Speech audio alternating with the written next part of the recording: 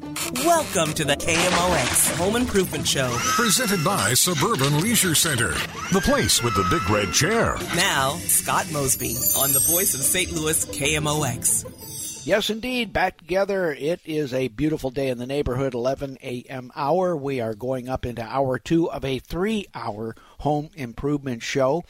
We have 3 hours, and until further notice, we're going to have the home improvement show each Saturday going 3 hours.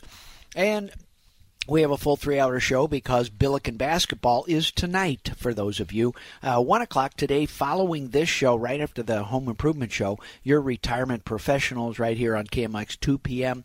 Business of Family Business.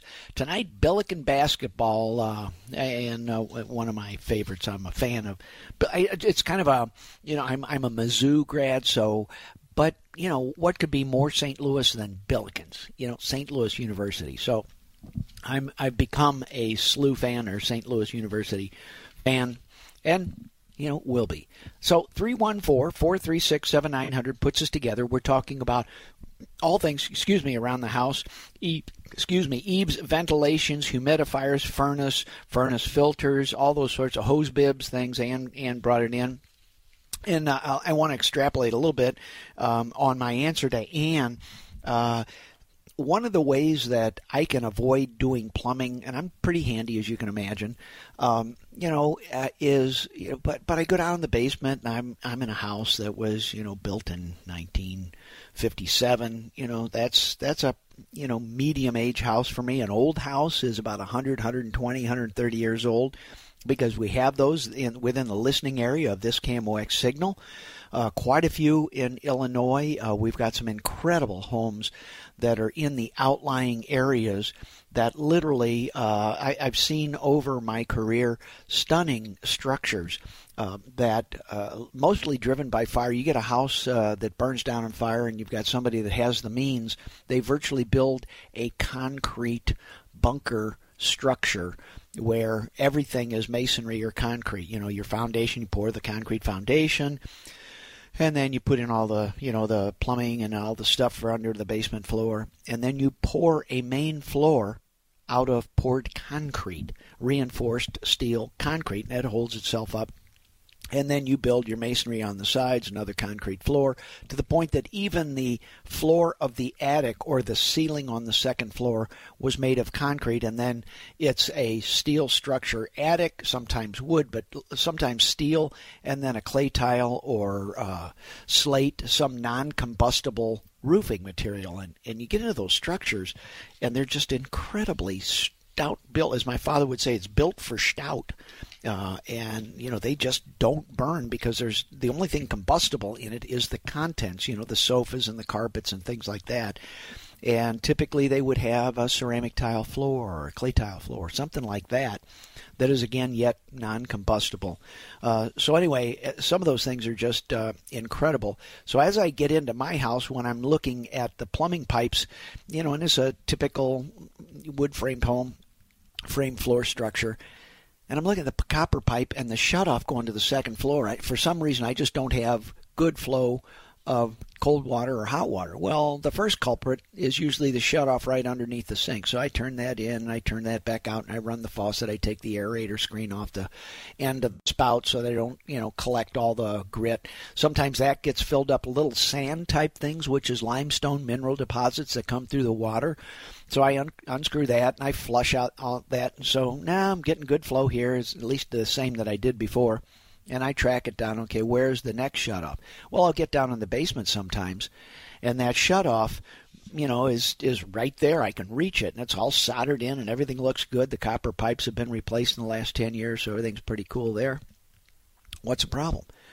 Well, it's probably that shutoff. So I turn that shutoff in, and it's really hard to turn. It goes, and, well, so then, and I kind of just bumbled onto this. A plumber friend of mine said, just change the body of the faucet. Don't change the casting. Leave the soldered part in. If you could buy exactly the same type of shutoff, whether in line with a half-inch pipe in and out, or, whether on an exterior hose bib faucet, it's a 45-degree spigot or what's called boiler drain model.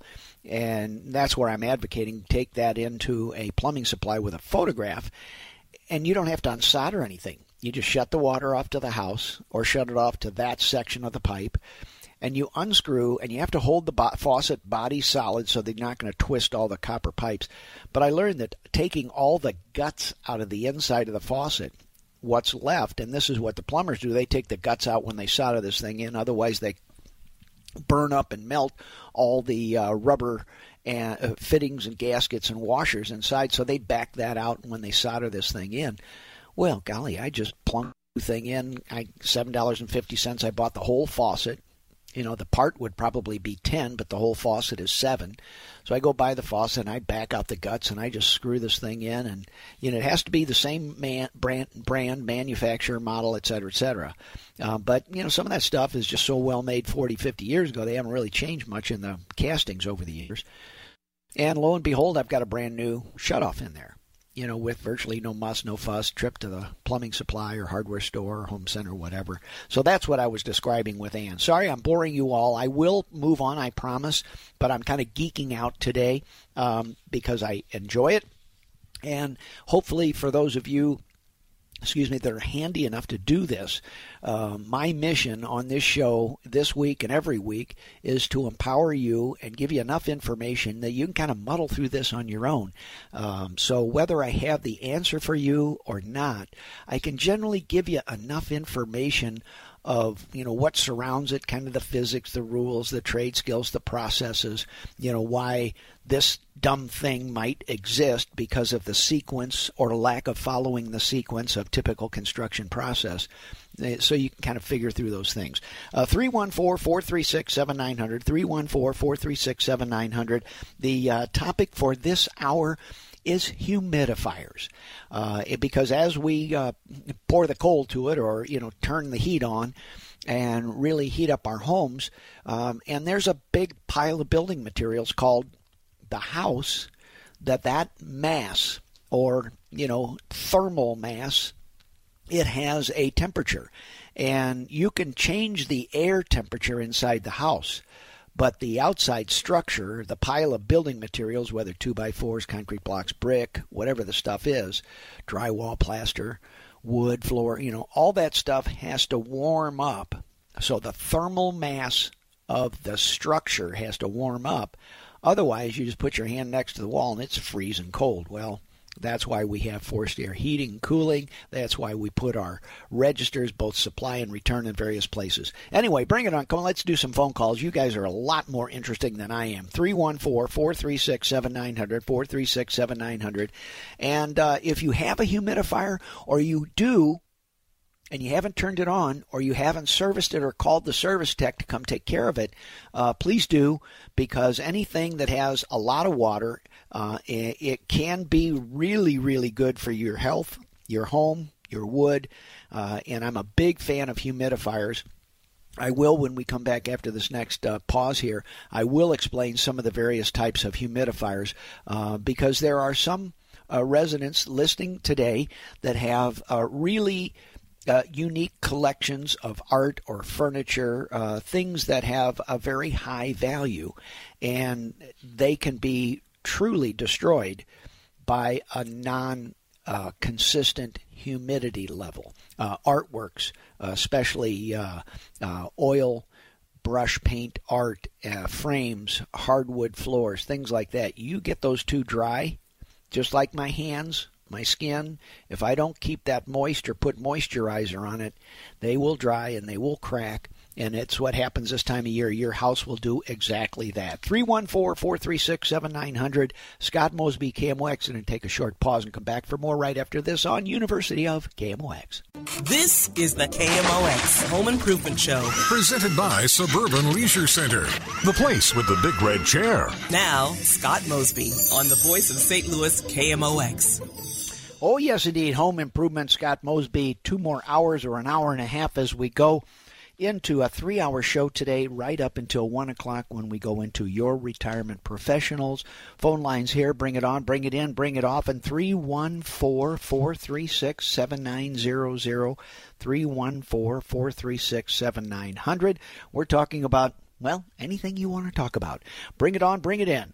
And let's talk about whatever my friend Tom wants to talk about. Tom, good afternoon. Welcome to Morning on KMOX. How can I help? All right. I've got a question. Looking forward to a new build, and I have an idea, and I'm just going to want to run it by somebody with a neutral Sure. opinion. Since, cold air settles, hot air rises, etc., what would be the issue with having ductwork that is both, meaning have a manifold in the basement that converts one line from being the return line to being the feed line?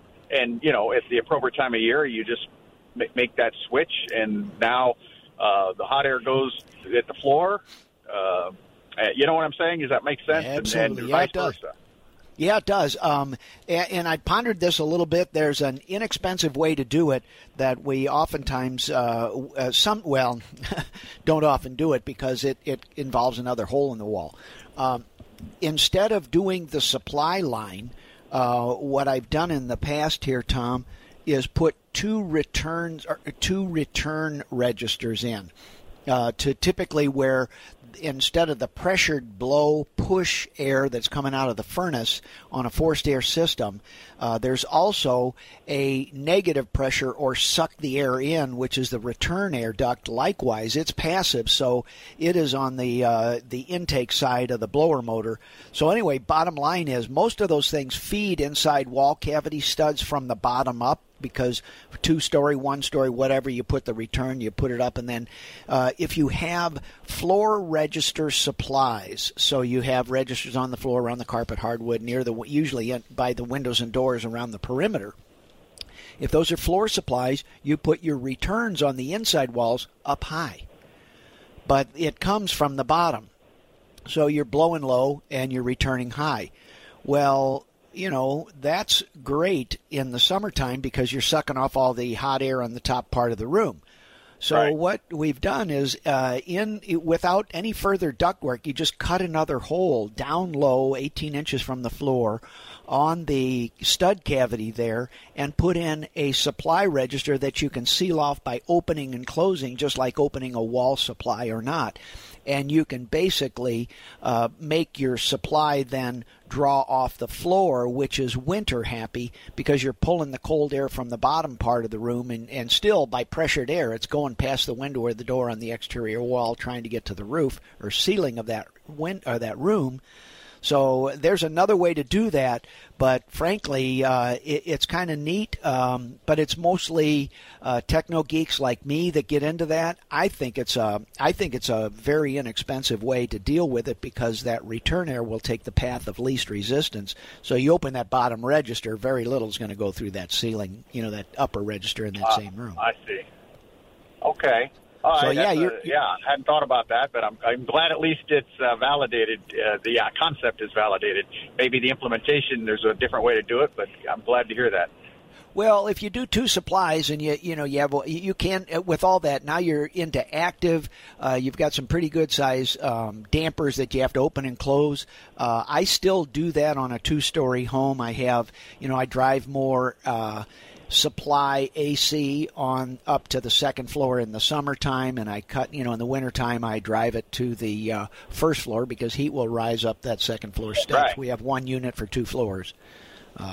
So, yeah, Okay. all of that matters. Another thing I would really, if you're a new building, typically the opportunity to put really high efficiency insulation in the wall cavities, and typically spray foam, even if it's only a first half inch. What spray foam does that fibrous and other types of insulation don't, or wet cell cellulose, is it seals up all the nooks and crannies, the nail holes, and every little space that causes the house to leak. So you seal up the air barrier all around the outside of the house. You can spray foam the entire exterior walls, which is like building a Coleman cooler. It's a really good way to do it, but it's pricey. So the fallback method that we do is spray one thin layer of spray foam, half inch, 1 inch, whatever we can afford, and then fill it back out with fibrous or cellulose or some other type of less costly insulation, where we get the most valuable part is seal up the air drafts and then just insulate it. So on a new build or room addition, that's a really nice way. I hadn't thought about that. So just a small layer of spray in, and then something more conventional the rest of the way. That also would make it easier. When I was always concerned was when you spray it completely is any kind of time you need to run whatever pipes, wires, or whatever, you're kind of stuck. If you've sprayed it completely. So especially in the attic. Don't miss that one too, Tom, because you've got ceiling lights, you've got electrical wires and all that stuff. So, even when we got into this energy efficiency 20, 30 years ago, basically there was one company that just took 5 gallons of drywall cement and put it in with a gallon of cheap paint, and they put a spatter, like a wall texture blower, and they just blew that stuff all over the attic because all they wanted to do was stop the air leaks. It didn't matter with what.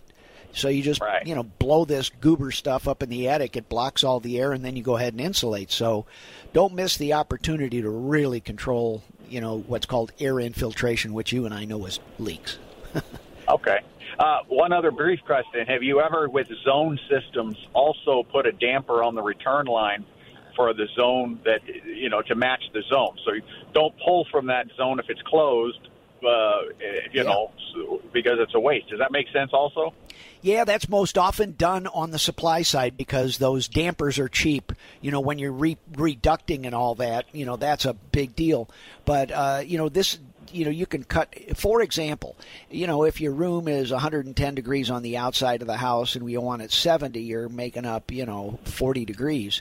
Well, you need more supply of cold air in that summertime than you do in the winter, when it's 20 degrees. Right. Sometimes yes, sometimes no. But the point being, that is so easily done with supply line, just dampers that you can put in line. So you can limit. Okay. But if you're going to have this thing custom built, this is where you get the opportunity to do cool things. CFM just say, okay, so how many, because the engineer thinks like that, or the heating and cooling company, they do, this room, this size, and this climate with these kind of windows facing this direction needs 1,350 cubic feet per minute, and we need 2 outlets there. But in the summertime, it's only going to need, 900 cubic feet per minute. So you can get into that conversation because now, you're paying this guy anyway. Just ask him a few more questions. How can I add a little bit? So, that's all. Building a house, if you're custom building it, you get to participate in all of those, which is how you nickel and dime yourself to a real, wow, that was a lot of money. But you get a lot of features that go with it, too. Right. Yeah, it's all about long-term payback, so. Right. Or comfort. People, it's like, well, how do I save more money? It's, well, shut your furnace off. That'll save you a bunch of money. I don't think I want to do that. Right. Okay, well, thank you very much.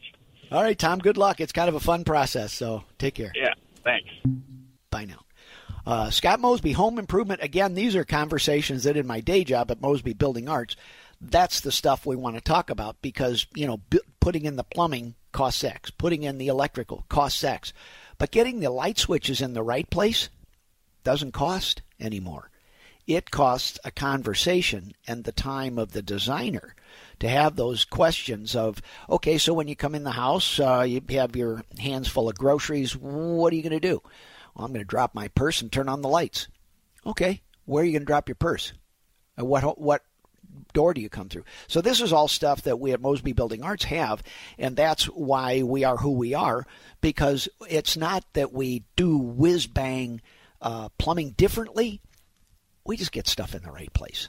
And that's good design, and that's why we are design build. And I'm not tooting our horn. I'm tooting the horn of that process and why you see that structure around, whether you're building a new highway system, a new bridge over the river, a house, heating and cooling, art, studios, all those things that happen. Design build means you meet with the tradesman, the contractor that's doing that work, and you say, if this were your house, How would you do it? And then you get these answers like I had with Tom. Well, I'd spray foam the first layer. If I could afford it, I'd go ahead and spray foam everything. But Tom brings up a good point. You fill that whole wall cavity full of rigid spray foam that's cured out. I can't chase a new wire in there 10, 20, 30 years later. And when you insulate a structure like that and build a house like that, that's playing for keeps. That's a hard house to move away from, because when you do things right like that, those little things like air leaks, air infiltration, spray foam, wet cell, but sprayed cellulose does the same thing, but it gets the walls really wet. You have to wait for them to dry. St. Louis doesn't really dry out ever. So that's why we still use a lot of spray foam. The point is the additional comfort that comes from doing things right is what the real luxury is. That's why the efforts and why those conversations happen. Little things like on a kitchen design, are you left-handed or right-handed? Oh, why do you care? It's like, well, I mean, when you turn off the kitchen faucet and you go to open the dishwasher, which side do you want it on? Why? It's like, well, I'm right-handed. I like the dishwasher on the right side. I do my thing, flip open the dishwasher, pull out the rack, bada bing, bada boom, and all the dishes are put away, and off we go. When it's the left side, it's kind of like, oh, okay, turn it off and kind of bend over. It takes a little more thinking to open that dishwasher, pull the rack out. It's anyway, so there are preferences that humans, that when you think about the ergonomics, which is, the bodily movement of mechanical beings and things around like cabinets and appliances, there is an optimal piece. Then you have, husband and wife. One's left-handed, one's right-handed. All right, here we go, off to the races. We're going to negotiate which side the dishwasher's on. Or one person says, I don't care, I don't cook. All right, the other one does. So now we're talking to the man who does all the cooking. It's like, I want it on the left side. I'm right-handed, but I want it on the left, and I want my cutlery drawer right beyond that so I can go boom, boom, boom. So anyway, you get into people if you're aware of how and why you do things. Really good design, which is ahead of time on building this custom house, and a lot of us boomers are building and remodeling our last structure, whatever it is. And many people are building them with all these features in it, intending that it pass to another generation. So kind of interesting, the house and the remodeling and projects people do with Mosby Building Arts sometimes involves, the wealth planner and the estate planner. It's like, holy smokes. Anyway, home improvement, well, I'm getting kind of off the track here, but pardon me, I'm geeking out. 314-436-7900 puts us together. We've got another hour ahead of us here on KMOX. Billiken basketball tonight. Your retirement professionals, 1 o'clock, 2 p.m., business, a family business. I'm going to take a short pause for now. I promise I'm going to inhale just a little bit when we come back after this. This is the KMOX Home Improvement Show. Presented by Suburban Leisure Center, the place with the big red chair. Now, Scott Mosby on the voice of St. Louis KMOX. Yes, indeed. Back together. Scott Mosby at your service at the helm. 314-436-7900. 314-436-7900. Yeah, let's go to the phone lines here and talk with my buddy Jim. Hey, Jim. Good morning. How can I help you, my friend? Morning, Scott. Yeah, we're doing a new build. It's a thing people call a shouse. It's on rural property, a shed on the bottom and a house on the top. Okay. And I'm thinking about, I don't really want to go to the expense of a central unit with ductwork. What do you think about these mini splits with heat pumps? I love them. I've been using them for a very long time. And Europe's been using them for half a century. So These are old technology. We're 20 years into it here in the U.S., but it's still kind of new. For example, and mini splits come in mini modules too. So you can get a mini split that has, let me back up here for the rest of the listeners. A mini split has an outside condenser about the size of a suitcase. And it does all the stuff for, it's a condensing unit, but it's about, could be a 1 ton, 2 ton. It's a small unit for one room. Well, you can actually get 2-stage outdoor units to where you have separate modules for 2 different rooms or 3 different rooms. So these mini splits, what they are, is they're mini units, split system, which is still what a regular house has for a standard forced air. It has the AC coil on the inside and the condenser outside. So those 2 units are split. A window air conditioner is not a split. It has all that stuff in one contained box. So, a through-the-wall unit, window air conditioner, that is not a split system. So a mini split is just a small, big house unit. So it's nothing new other than it's small. I love them, frankly, on all kinds of levels. They're pricey. The good news is they're loaded with electronics.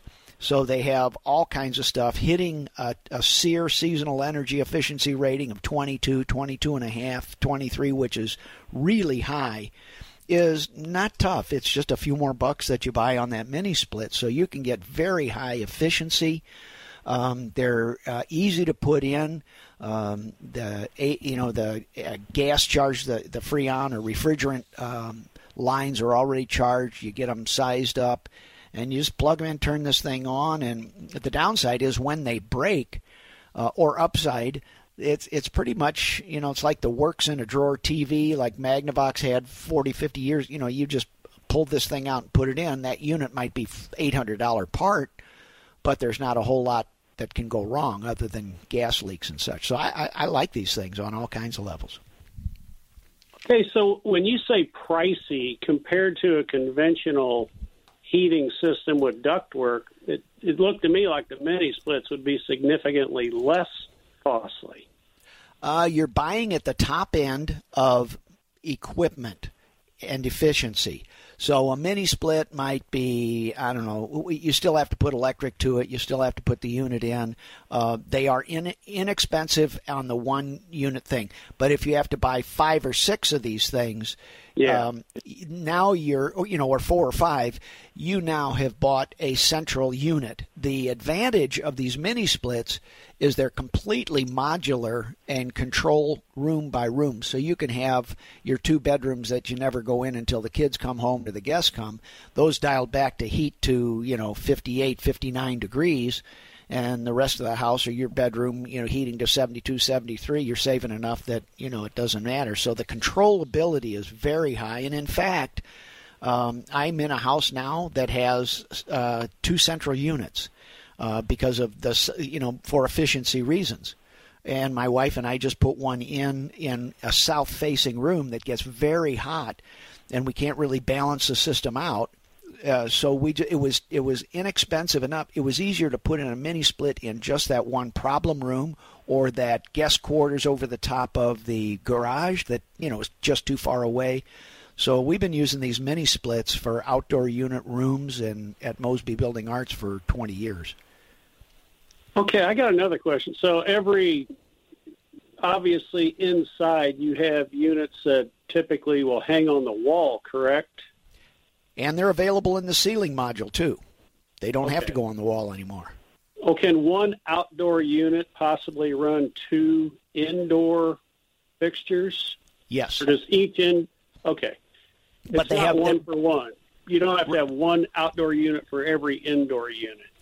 Yes, kind of you do. But when you have a 2-room unit, you basically have 2 stacked on top of each other. So there are 2 separate mini splits. There, you save on the electronics. They're less costly to buy one double unit with 2 indoor modules.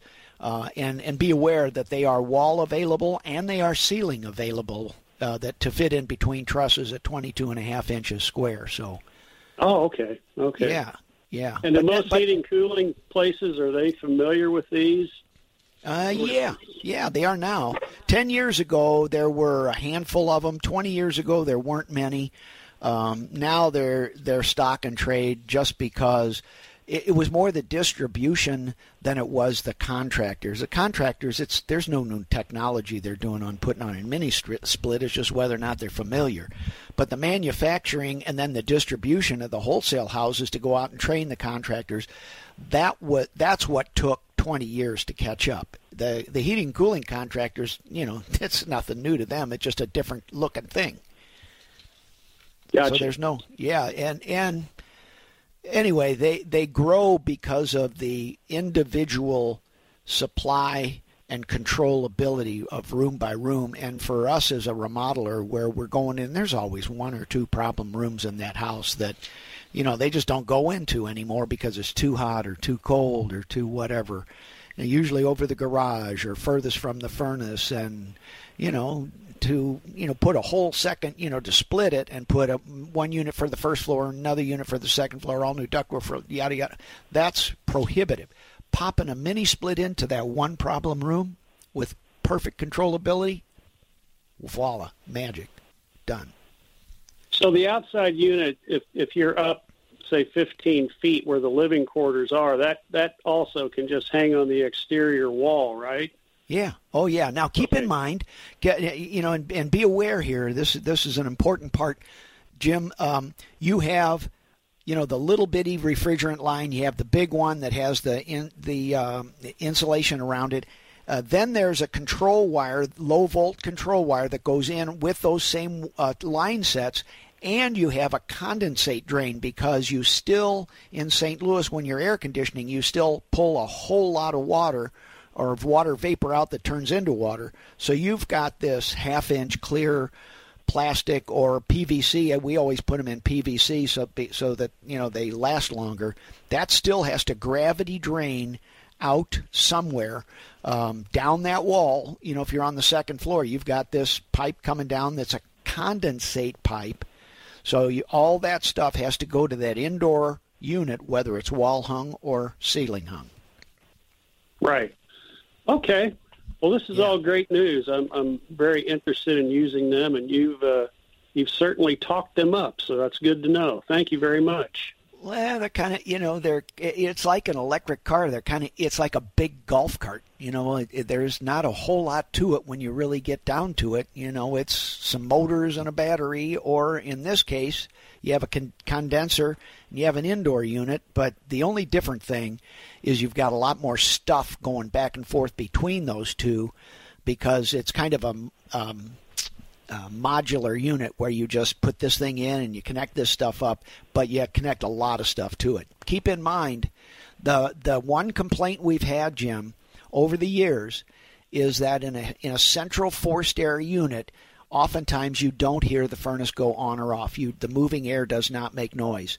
When you put a mini split in a very quiet room, and we ran into this when we were doing 3-season rooms and 4-season rooms, the fan and the condenser, and the fan and the coil are on the wall inside that room, so you're hearing the fan noise and you're hearing the air noise. So the objection we've had over the years is they're noisier than my central AC. Oh, well, that's just white noise to help you sleep. Yeah, there you go. And frankly, with my central unit, I run it all the time anyway, so I don't hear the on and off and change and loud. And, it's like, phooey, I'll just filter it all the time. Right. Now, are these 110 or 220? Both. The bigger you get, 220, but you can run them for a unit that gets to 1250 BTUs or even 15,000 BTUs. You're 110 or 120 volt. So, it's still a 20 amp circuit, but a lot of these things you get pretty big. You can get up to, ton and a half. You're still 20 volt AC. 120, 110 as you and I would call it. Right. Okay. Well, I certainly appreciate all the information. That's great to know. All right, Jim. Take care, brother. Thank you. Bye now. Home Improvement, Scott Mosby. Take a short pause. I'll be back for more. I promise I'm going to inhale in our break right now. This is the KMOX Home Improvement Show. Presented by Suburban Leisure Center, the place with the big red chair. Now, Scott Mosby on the voice of St. Louis KMOX. Yes, indeed. Wrapping up hour 2, Home Improvement. Scott Mosby at your service, 50,000 watts. Phone lines are ablaze. Let's talk to my buddy Tom. Hey, Tom, Scott Mosby, good afternoon. Good morning. How can I help, sir? Good morning. Thanks for taking my call. Kind of tying in with that mini split question, could you give me your pros, cons, and recommendation maybe on, I have a lake house, and there's a bedroom added behind the garage. The previous owner has a little window AC, and then they would use space heaters during the winter. Okay, but so the UM gets, and they would leave the door open to that bedroom then. Okay, when somebody was there, and it was closed the rest of the year, and you never had anything on there. So there's no ductwork or anything over there. So my question to you is this: I was kind of leaning towards getting one of those wall units like they have at the hotels that's both heater and AC for the minimal use that it's going to get.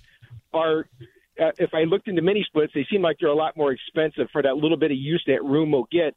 So hope I explained it good enough to you, maybe to get your thoughts on it. Yeah, well, a through-the-wall unit, first off, a mini split is heat and air conditioning. So you get both, and you get it in one place. The difference between a through-wall unit is you cut, 2 feet by 3 feet, and it takes up a big hunk of, it's a hole in the wall that exchanges just like a motel room would.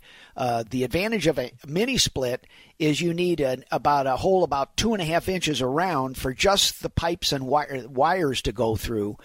You don't exchange. So the split part, and why I'm a big fan, is you're spending another $1,000 for the mini split beyond it, but the efficiency is dramatic.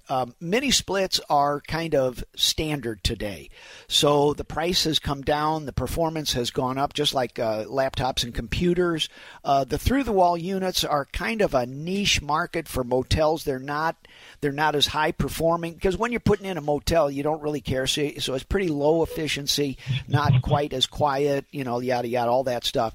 I lean deeply toward the mini splits because the noise is much, much, much less than a through-the-wall unit, i.e. it's exactly like a window air conditioner, and you can buy window air conditioners that heat and cool just like these mini splits, but I'll tell you what, it's hard not to do a mini split because, frankly, when you call a heating and cooling guy out, they come out and they look at a through-the-wall unit. That might be the only one they've seen that year.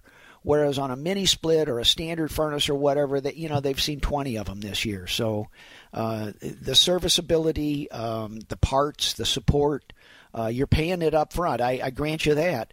But I would strongly work hard to get that mini split in there because it's today's technology rather than yesterday's technology. So, but even for a guest bedroom down at the lake where you might only use it 2 weekends a year, you would still pay the extra money? You wouldn't? Yeah. If I was living there all the time, I'd get it with the mini split. But for that minimal use, you still would recommend that, huh? I would, because, frankly, your lake place, what are you using 12 times a year anyway? So you were talking about 25% guest use or 20. It's still a lot of the usable times you might use that. And frankly, when you have guests come, if you're giving them a guest room, give them good AC as well and heat. I really like them. I just don't have any trouble with them. I put them in, and 20 years later, I wonder why they haven't broken. Thank you.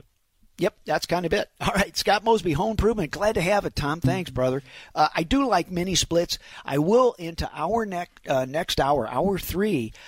They are not good for adding or for adding humidity. So I'll get into that and why, and a little bit more, because we've had some really good questions, both from Jim and Tom on mini splits and what and why and how. Scott Mosby, Home Improvement, hour 3 coming up next.